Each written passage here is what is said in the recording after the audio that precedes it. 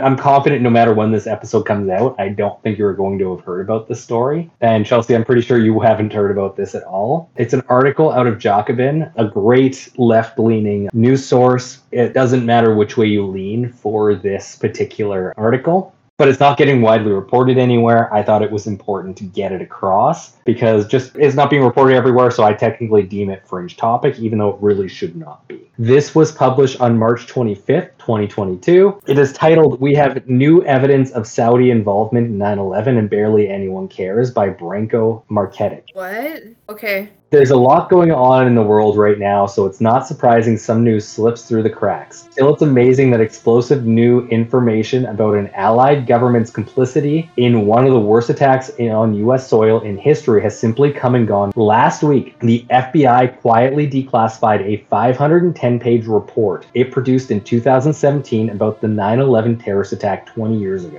The disclosure is in accordance with President Joe Biden's September 2021 executive order declassifying long-hidden government files about the attack, which many hoped would reveal what exactly U.S. investigators knew about Saudi Arabian government's possible involvement. What? And they weren't let down. These most recent revelations revolve around Omar al-Bayoumi, a Saudi national working in San Diego for a Saudi government-owned aviation company he never actually turned up to. Al-Bayoumi had long been the subject of suspicion, both because of his ties to extremist clerics and due to the strange coincidences that surrounded him, from the job he never worked to the fact that he just happened to meet two of the future hijackers in a restaurant by chance. Before finding them an apartment in San Diego, co-signing their lease, acting as their guarantor, paying their first month's rent, and plugging them into the local Saudi community. Despite all of this, and even though FBI agents had reason to believe he was a Saudi spy, something only revealed in 2016 upon declassification of 28 pages of the 9/11 Commission report that former President George W. Bush had ordered be kept secret. U.S. authorities exonerated him. The report ultimately concluded there was no credible evidence that al-Bayoumi knowingly aided extremist groups, while the Bureau decided in 2004 that he had no advanced knowledge of the terrorist attack, nor that the two hijackers-to-be were members of Al-Qaeda. This latest release makes those claims a lot less tenable. According to the FBI communique dated to June 2017, from the late 1990s to September 11, 2001, al-Bayoumi was paid a monthly stipend as a co-optee of the Saudi General Intelligence Presidency, GIP, the country's principal spy agency. The document notes that while his involvement with Saudi intelligence wasn't confirmed at the time of 9/11 Commission report, the Bureau has now confirmed it. In a 2017 separate document, Bureau officials judged that there is a 50-50 chance al-Bayoumi had advanced knowledge that 9/11 attacks were to occur. Upon being told about the revelation, the 9/11 Commission chair, former New Jersey Governor Tom Keene, said that if that's true, I'd be upset by it, and that the FBI said it wasn't withholding anything and we believed them. More than that, the report directly implicates a member of the Saudi royal family and government. Al-Bayoumi's monthly stipend was paid via then ambassador to the United States, Prince Bandar bin Sultan Al Saud. It states any information al-Bayoumi collected on persons of interest in the Saudi community in Los Angeles and San Diego and other issues which met certain GIP intelligence requirements were forwarded to Bandar, who would then forward items of interest to the GIP for further investigations, vetting, or follow-up. It is long-winded, but it is going to pay off pretty soon, I swear. It's already paying off.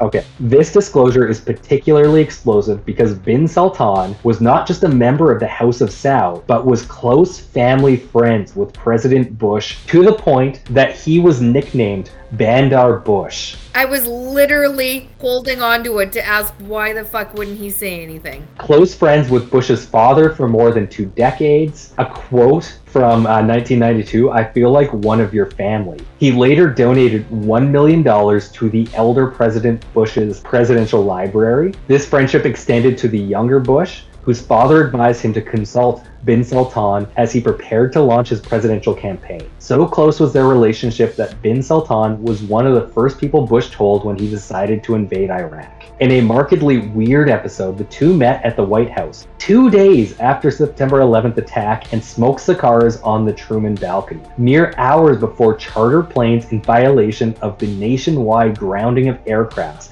picked up 160 royals, bin Laden family members, and other prominent Saudis and flew them out of the country. So let's recap what these new documents tell us. They tell us that one of the men who helped two of the September 11th hijackers settle into the United States as they prepared to carry out their attacks was in fact a spy for the Saudi government, a government long accused of supporting and financing fundamentalist extremists and the country where the vast majority of the hijackers came from. That spy was paid by and reported directly to the longtime Saudi ambassador to the United States, a close and long-standing family friend of the US president. This should, realistically, prompt many questions like, if al-Bayoumi had advanced knowledge of the attack, did Bandar bin Sultan know too? Did the latter raise the alarm with anyone in the United States? Like, his close friends with the president? Was bin Sultan aware of al-Bayoumi's existence, the hijackers? Did Bush's relationship with bin Sultan cloud his judgment and explain his indifferent response to the intelligence warnings that came to his desk? What did the two talk about on September 13th, and why has the Saudi government faced absolutely no accountability over the years? That might happen in a media ecosystem that doesn't have the attention span of a fruit fly. In the world we live in, the story has been covered by NorthJersey.com and Democracy Now! Oh my god. The September 11th attack was a profoundly traumatic event that has irrevocably shaped U.S. foreign policy and domestic politics for the entirety of this century, often in disastrous ways for both the world and average Americans. Yet when new information implicating the Allied government in this execution comes to light,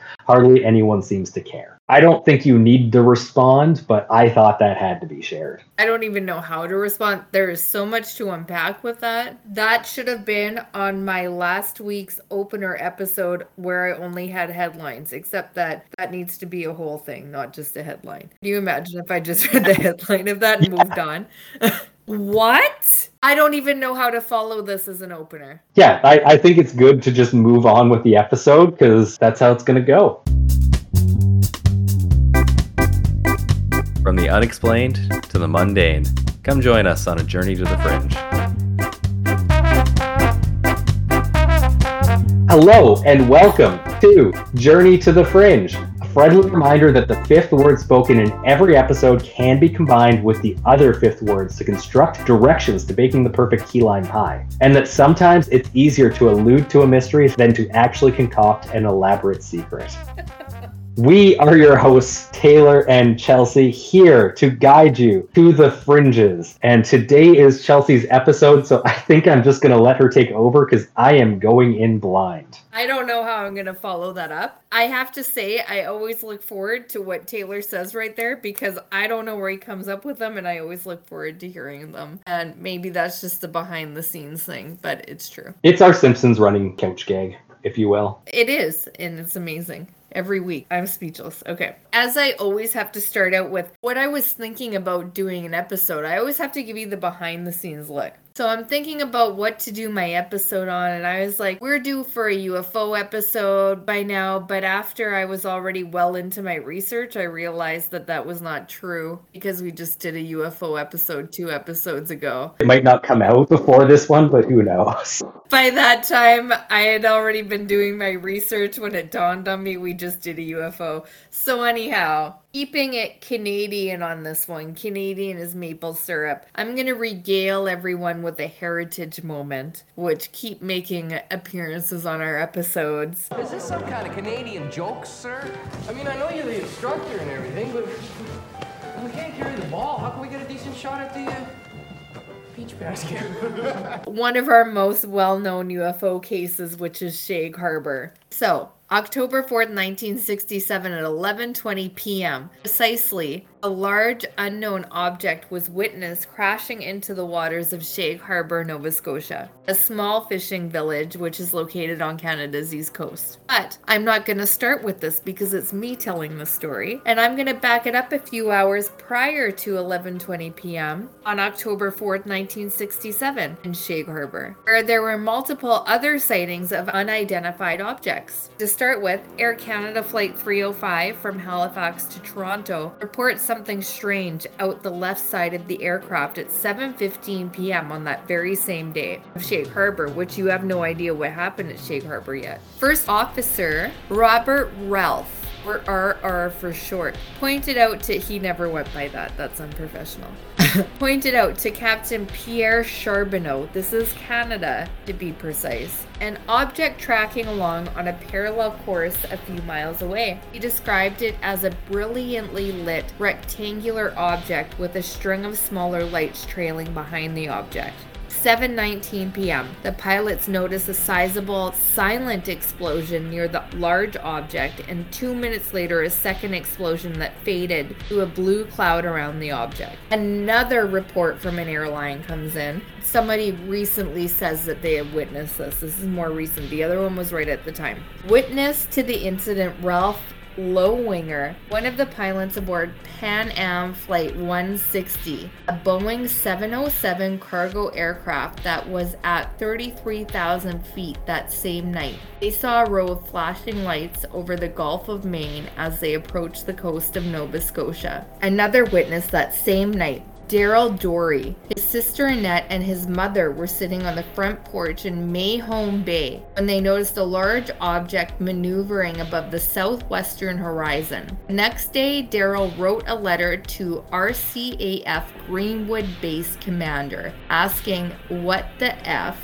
that's my words by the way. And just to quickly add, RCAF is the Royal Canadian Air Force. Thank you, I didn't even know that, I just went with what I was reading. He asks what the F was flying over the water that evening. He just says, what was it? I just added a little pizzazz, as he had never seen anything like it. That's the end of his experience. I don't know if he gets a response back. Another experience, while standing at the wheelhouse of his vessel, that's fancy talk for boat, I think, Captain Leo Howard Mercy was looking at 4 blips on his Decca radar that were stationary. When he looked up about 28 kilometers from the vessel's windows, he could see the 4 bright objects situated in a roughly rectangular formation. The entire crew of nearly 20 fishermen stood on deck and watched the objects in the northeastern sky. They're on a boat. Yes. Which I think we first kind of implicitly thought when you said vessel, but then confirmed when you said they were fishermen. I confirmed it for you, yes. Yeah. So they have radar. So yes. The radar is showing them something under the water. Yes. It is in the sky. But there's something above these in the sky. Yes. Okay, I think that's crazy. Yeah. I don't know about science. So I just went with the story. I didn't really question what was happening because I just trusted what was happening, and I wasn't really sure how radar works. Okay. To be honest. So thank you for that, but I don't have the answers. No, but you've been on a boat before. You've seen like the fishing radars, right? Yes, but yeah. Does that not show what's happening in the sky? No, because it's basically creating a sound underwater that bounces off these things. It's like the whales, what the whales have. Yeah, it's sonar. Well, I'd like to think in this situation, based on the information I have, that it's sea and sky. Okay. No, I just find it interesting that they're looking out at these like blips on the sonar, and they're seeing something floating above it, which implies there's something below it as well. Or this thing is extending in a way that's kind of weird. Honestly, I assumed that this sonar showed both. If not, just what was in the sky. But you're right. There's no a boat to show you what's in the air. Yeah, you really think well. I didn't think that well on it. And I'm not... I can't answer your questions. I didn't look much more to it. They're seeing something in the sky and on their radar. Mm-hmm. And you would think the boat radar would show the sea, but I also thought it might show the sky, so I didn't question it. And that's all I have on that. One thing I do know about Shag Harbor is it both contains above and below water portions. Yes. So this portion, I haven't gotten to Shag Harbor. Yeah, but this is sightings prior to this. I just wanted to mention that because it's almost implicit with this boat sighting that you're talking about that there is both an above and below portion. Yes. It's just that we're only actually seeing the above water portion. Thank you for bringing that up. and I cannot confirm what exactly is going on here other than what I'm reading. You bring up a really good point, is all I'm gonna say on this, because I can't confirm what it is. Yes, unfortunately, we were not around in the 60s. Yeah, we were not, unfortunately. Or fortunately. No, unfortunately. Okay. So they see something on sonar. Not sure what region of the Earth it's in. In a rectangular formation in the sky. The entire crew of nearly 20 fishermen stood on deck and watched the object in the northeastern sky. You bring up such a good point, though. Mercy radioed the Rescue Coordination Center and the harbor master in Halifax asking for an explanation and filed a report with the Lunenburg RCMP outlining his sighting when they arrived in port. Newspapers, RCMP, local radio stations, basically everything you can think of was receiving reports of strange glowing objects around Halifax around 10 p.m. that night. So just to set the scene, I know I kind of set it up like we were going to initially talk about Shag Harbor, but I just wanted to set up what was happening prior to that event because I'm telling the story. So now let's jump an hour and a half later and 255 kilometers away to Shag Harbor, where the initial report of, well, that's not the initial report. I just told you a bunch of reports. Well, this one's directly attached to it. Yeah. Those other ones, they could be other things. These, I mean, what are the odds of all those things happening, though, so close to this one? Just in my opinion, I guess. Could be other aliens wanting to throw off the scent of aliens. It's true. They really could have. Or they could have been working together. The initial report of the Shag Harbor object was made by local resident Laurie Wickens, which is a boy, teenager at the time, and 4 of his friends. Driving through Shag Harbor on Highway 3, they spotted a large object descending in the waters off the harbor. Attaining a better vantage point, Wickens and his friends saw an object floating 250 to 300 meters offshore the waters of Shag Harbor. Quotations. There were 4 lights in a row and they were going on and off. And quotation, in sequence glowing orange and yellow. Quotations, 1 would come on, then 2, 3, and 4. And they'd all be off for a second and come back on. End quotation. Wickens contacted the RCMP detachment in Barrington Passage from a payphone and reported he had seen a large airplane or small airliner crash into the waters off Shag Harbor. That's essentially what happens.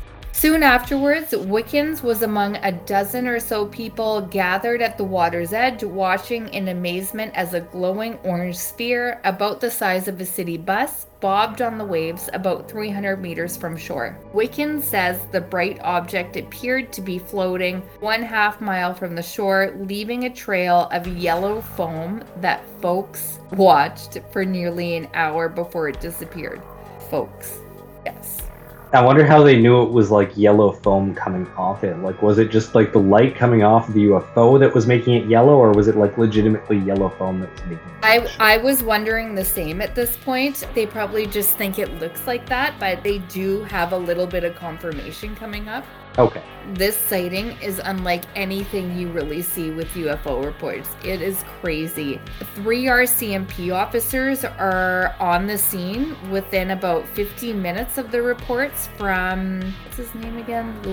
Laurie. We're gonna have another Roland versus Ronald on our hands. They're there within about 15 minutes of the reports of something crashing into the harbor, and they are among the dozen or so other witnesses who had now gathered on the shoreline, and before their eyes, the object with light still showing slipped beneath the surface without a sound, and it sinks and disappears from view. There were also reports from people of hearing a whistling sound, quotations like a bomb, then a whoosh, and finally a loud bang. And I don't know about you, but I don't usually connect a whistling sound and a bomb together, but I also have never experienced a bomb in real life, so I don't have that real life experience of what a bomb would sound like. At the same time, if you're close enough to a bomb, you're going to get some tinnitus sounds, which can sound like a whistling. And I don't have any reports of tinnitus, but yeah, all my things of bombs are from TV, so maybe they just don't relay the whistling sound correctly. I don't know.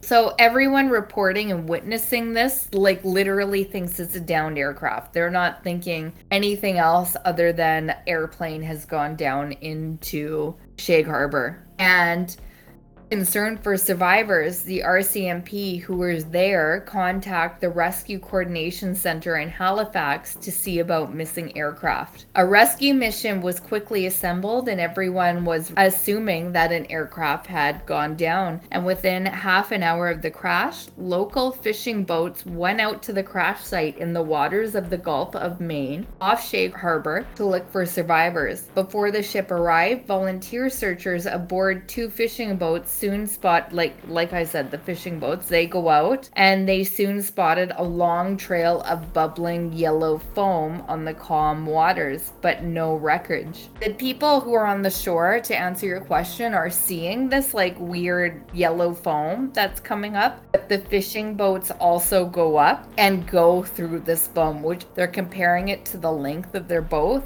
and it's actually quite large that this yellow weird foam is coming out of the water. They didn't find any survivors, bodies, or debris, just this weird foam that they actually didn't take any samples of because, first of all, they were assuming it was an aircraft and it wasn't important to them to grab this. It was secondary to them when they're looking for like debris and stuff like that. No debris were taken either by fishermen or by the Canadian Coast Guard search and rescue cutter, which arrived about an hour later from the initial sighting with RCMP from nearby Clark's Harbor is where the Coast Guard comes in from. And the Coast Guard is basically like water police. It was determined by the Rescue Coordination Center, also known as the RCC, the next morning that there were no aircrafts missing. Everything was accounted for. The RCC then sends a priority telex. No idea what a telex is, but they send it nonetheless to the air desk, quotes, air quotes, direct quotes, at Air Force headquarters in Ottawa. I guess this is where all civilian and military UFO sightings are handled. And the RCC informs them of the crash and that all conventional explanations such as aircraft, flares, whatever else have you, have been dismissed. Like, they cannot find what this is that has crashed there. Therefore, this was labeled a UFO report, truly an unidentified flying object, as no one had any idea what it was. I actually think you could probably consider this a USO just because of its interactions with the water, more so properly be defined as an unidentified submersible object. Absolutely. I don't know that at this time that would have even been a thing in the lingo, but mostly because this came from the air. It was unidentified. They thought it was a plane. It was flying at first, and it was a object. Truly, this is in every aspect of this word. This is what UFO was essentially created for. They had no idea what this object that was initially flying was. Like, not one single idea. And that's what makes it a UFO. The head of the air desk, which essentially gets all these USO reports, then sends another priority telex. I have no idea what this telex is. It might be. It's a teleprinter. So customers switched network of teleprinters, similar to telephone networks, using a telegraph-grade connecting circuit for two-way text-based messages. Okay. It was a major method of sending written messages electronically between businesses in the post-World War II period. See, I could have done that, but I didn't. I just said I didn't know. It's basically the predecessor to a fax machine. I was gonna say telex sounds like a 90s version of a telegram, but it was the 60s. Yeah, well, it's post-telegram, pre-fax. Okay, that makes sense. Thank you for that. So the Air Desk then sends another priority telex to the Navy headquarters, and now we know what it is. I know what it is now. Concerning the UFO report, they recommended an underwater search be mounted. The Navy, in turn, sent another priority telex. There are so many telexes being sent at this time. They have a photo of a telex, and it's literally like a typewriter, and you would like type on it, and it like sends it to the other person that you're typing it Oh to. my god, that's so futuristic. It also has a little telegram spool right beside it too. That's so funny. Okay, so I was kind of on track, but not really. The Navy is tasking Fleet Diving Unit Atlantic with carrying out the underwater search. Priority telexes were flying around everywhere, like absolutely everywhere. They're sending them to everyone about anything. In come the Navy divers from Fleet Diving Unit Atlantic, aka FDUA, and for 3 days they combed the seafloor of the harbor. Final report says no trace of the object was found. With that, I do want, this is my own personal wondering, if they found anything else good that didn't make it into the report, like treasure or something. It's not in the reports. I wouldn't expect treasure to make it into the reports when they're looking for a UFO or a downed aircraft or something like that. But they had to have found something good, don't you think? Maybe. What's that name of the island where they're always digging for that treasure? That's exactly what I thought, and I can't remember what it's called. There is an island in Canada where they're always digging for that treasure. It's that Canada Island treasure. Oak Island. Oak Island, yeah. That's so funny. We thought of. Well, nothing about Oak Island came up. Nothing about washed up feet in a shoe came up. So they had to have found something, but it wasn't that good to make it into the report. I mean, they were only looking for one thing. They're both just off Highway 3. I don't think anywhere near each other, but it's off Highway 3. It's all connected. Shag Harbor UFO is found in Government of Canada documents. We see it. I mean, the RCMP was there. They witnessed it. There were telexes between major government agencies calling it officially a UFO because it was, in the purest sense of the word, it was unidentified. There's lots and lots of government and police records making the Shag Harbor incident Canada's best documented, probably one of the world's best documented and most intriguing official UFO sighting. Since the object continues to be of unknown origin, we've never found out to this day what it is, hence why we call it the Shag Harbor UFO, updated to UAP, potentially USO, and probably one of the world's best UFO cases in which it's properly documented in government documents. And that is the end of my Canadian history Shag Harbor UFO sighting. Any questions? No, I just love the fact that one of the biggest cases in Canadian history is a USO case. I knew a little bit about Shag Harbor UFO. I specifically toned this down for reasons that we both know, but we'll leave mysterious to the audience. But it is probably one of the best documented UFO cases in the history of the world. It's in government documents being called a UFO, and we still to this day have no idea what it was. And they sent in every government agency to look into what it was, which is so cool. Pretty much no other UFO sighting has that. We have, as Canadians, we have some pretty cool UFO sightings that I don't think they're given enough credence. Is that the proper word for it? Notoriety, I think, would be a good word for it. Notoriety is the perfect word for it. But they're so good. This one's awesome. And they have the Shag Harbor UFO Museum right at Shag Harbor. I really want to go there. There's a UFO meetup that happens there yearly. And if we go to that, we could probably expense it if we record live there. Yeah. What are we going to expense it to?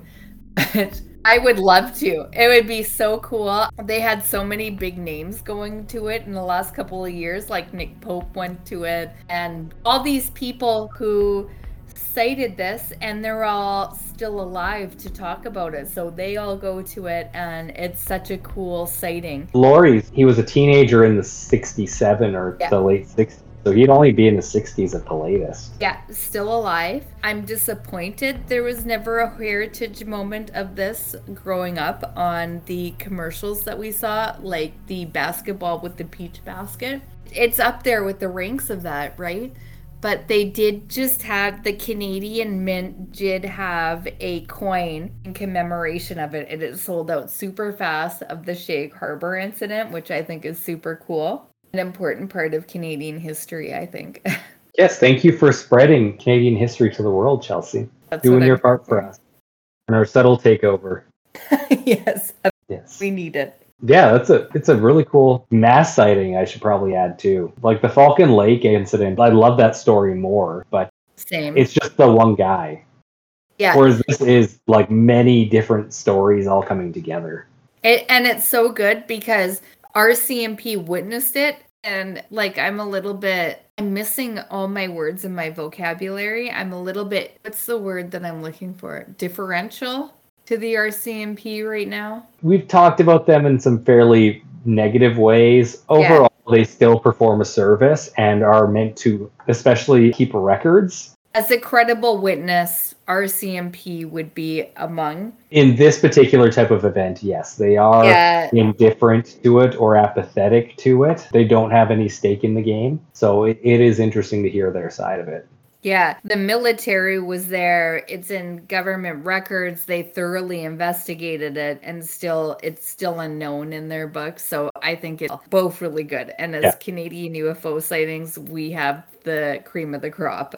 And by the way, if you want to see how far we've come as a podcast, go back, and I think it's our 4th episode, Close Encounters of the Second Kind, is where we talk about the Falcon Lake incident. That's Canadian history. I really wish I could say this has been a heritage moment. It has not, but it's close to it. And we just need that government funding to come through, and we can call We really do. We really do. But Chelsea, thank you for sharing this heritage moment, not minute. Legally, we can't call it that, but maybe someday. Stay tuned next week where we reveal the winning lottery numbers for this week. I have been Taylor here with Chelsea, and thank you all for listening, and we'll see you all next week.